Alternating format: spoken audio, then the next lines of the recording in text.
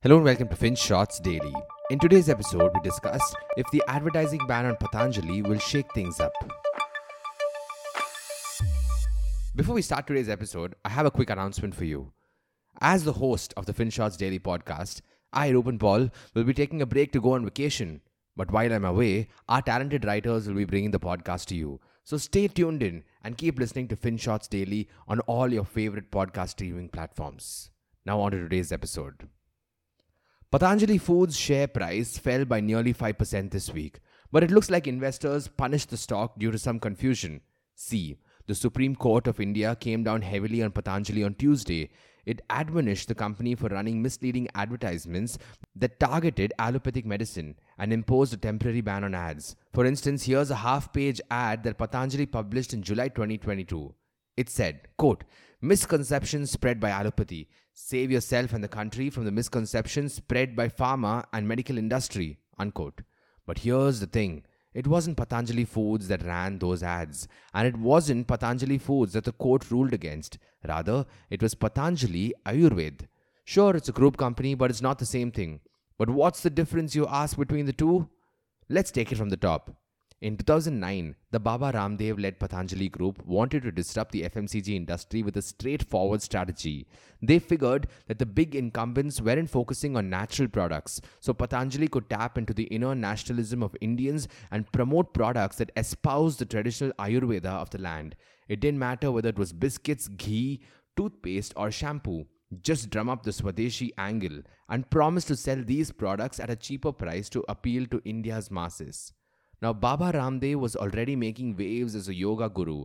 People looked up to him, so they simply used his personal brand to cash in on this opportunity instead of building a regular dealer distribution network like others. They focused on branded franchise-led stores for growth. These stores carried the Patanjali name. And this big bang entry set the cat amongst the pigeons in the FMCG world. People began publishing reports saying, Patanjali Ayurved has turned out to be the most disruptive force in the Indian FMCG market. Office pantries were soon being stocked with Patanjali biscuits. Patanjali soaps and shampoos soon took over home bathrooms. Everyone wanted a Patanjali product. The company even went on an advertising blitz. At one point, they had more ads on air than other FMCG peers. You can imagine that this spooked rival MNCs in India, right? Their sales had hit a speed bump and they had to do something quickly. They went on overdrive to revive their natural product portfolio. Shampoos and soaps with an Ayurvedic touch appeared. It was their Ayush range. And soon enough, Patanjali Ayurved wasn't the only game in town. But that's also when the cracks began to emerge. For starters, the heft of the biggies allowed them to price their products at similar price points as well. Patanjali was losing its uniqueness. Meanwhile, the goods and services tax kicked in and Patanjali stumbled. It couldn't set up the infrastructure needed for GST-related inventory and invoicing, and that hurt the supply chain hard.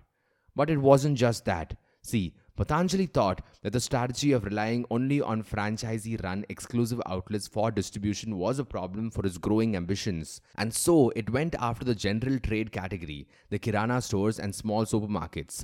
The problem with this was that the franchise owners began to feel ignored because they didn't get the goods exclusively anymore.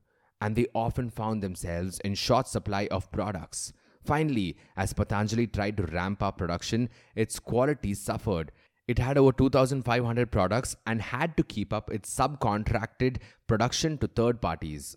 But this meant that no one was checking for quality as stringently as before. In 2017, a study on its amla juice showed that it had over 30% foreign matter. And then the Armed Forces Canteen Stores Department, or CSD, suspended the sale of a batch of this juice too. People began questioning the Patanjali effect. The demand dropped. And FY18 was horrendous. Patanjali Ayurved thought it could double its revenues from 10,000 crore rupees. But instead, it actually fell to 8,100 crore rupees. Yes, things weren't looking good at all. So the Patanjali Group decided to shake things up a bit. First, it went after a company called Ruchi Soya, which was in deep debt and pretty much bankrupt. Now, even though this edible oils and soya granules maker has collapsed, it still had sizable revenues and an export business. And since Patanjali could buy it out for dirt cheap, it would give a nice boost to the top line as well. Not to forget that Ruchi Soya's 500,000 retailers would come into Patanjali's fold too and help expand the network.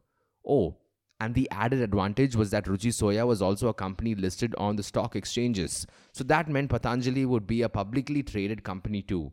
And then Patanjali decided to change its organizational structure. Starting in 2021, it used Ruchi Soya to gradually buy out all the food businesses from Patanjali Ayurved: biscuits, cookies, noodles, breakfast cereals, ghee, honey, juices, atta, everything. And it gave Ruchi Soya a rebrand, called it Patanjali Foods Limited. That meant Patanjali Ayurved became more of a wellness and personal care brand. Patanjali Foods turned into a food brand, and both of them operated pretty much as separate businesses. That's also why the company says that the Supreme Court rap on the knuckles won't really hurt the listed entity, that it will be business as usual. But will it? Well, it's hard to say for sure. You would assume that the ban will have a bit of an impact on the brand's image. But it's also hard to quantify it because even without resorting to massive ad spends, Patanjali Foods seems to be having a decent run of late. For starters, the big promises certainly seem to be back. It wants to hit the 50,000 crore revenue mark by around 2028.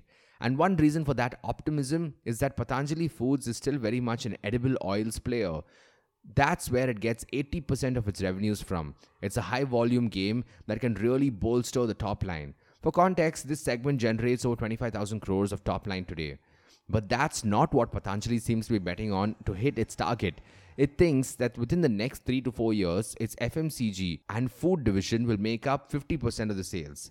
Now that's quite ambitious. And we get where it's coming from. The segment seems to be on track to deliver over a 25% jump in revenues in FY24. So maybe Patanjali believes this trend will continue.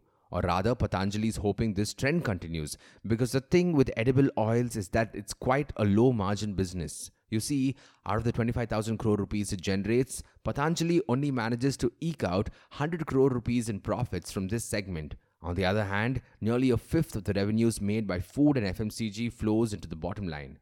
So yes, you can see why Patanjali really wants to double down on this segment. It wants those healthy FMCG margins. And since the Supreme Court bars the group from advertising medicinal products, Patanjali Foods can actually ramp up ad spending on edible oils and biscuits and ghee if it wants to really drive growth. But even then, will these lofty goals remain just on paper like the ones from 2017? Or will this time be any different? What do you think? Thank you for listening to today's episode. And if you want to share your feedback or suggestions, do drop us an email to hi@finshots.in. Until next time.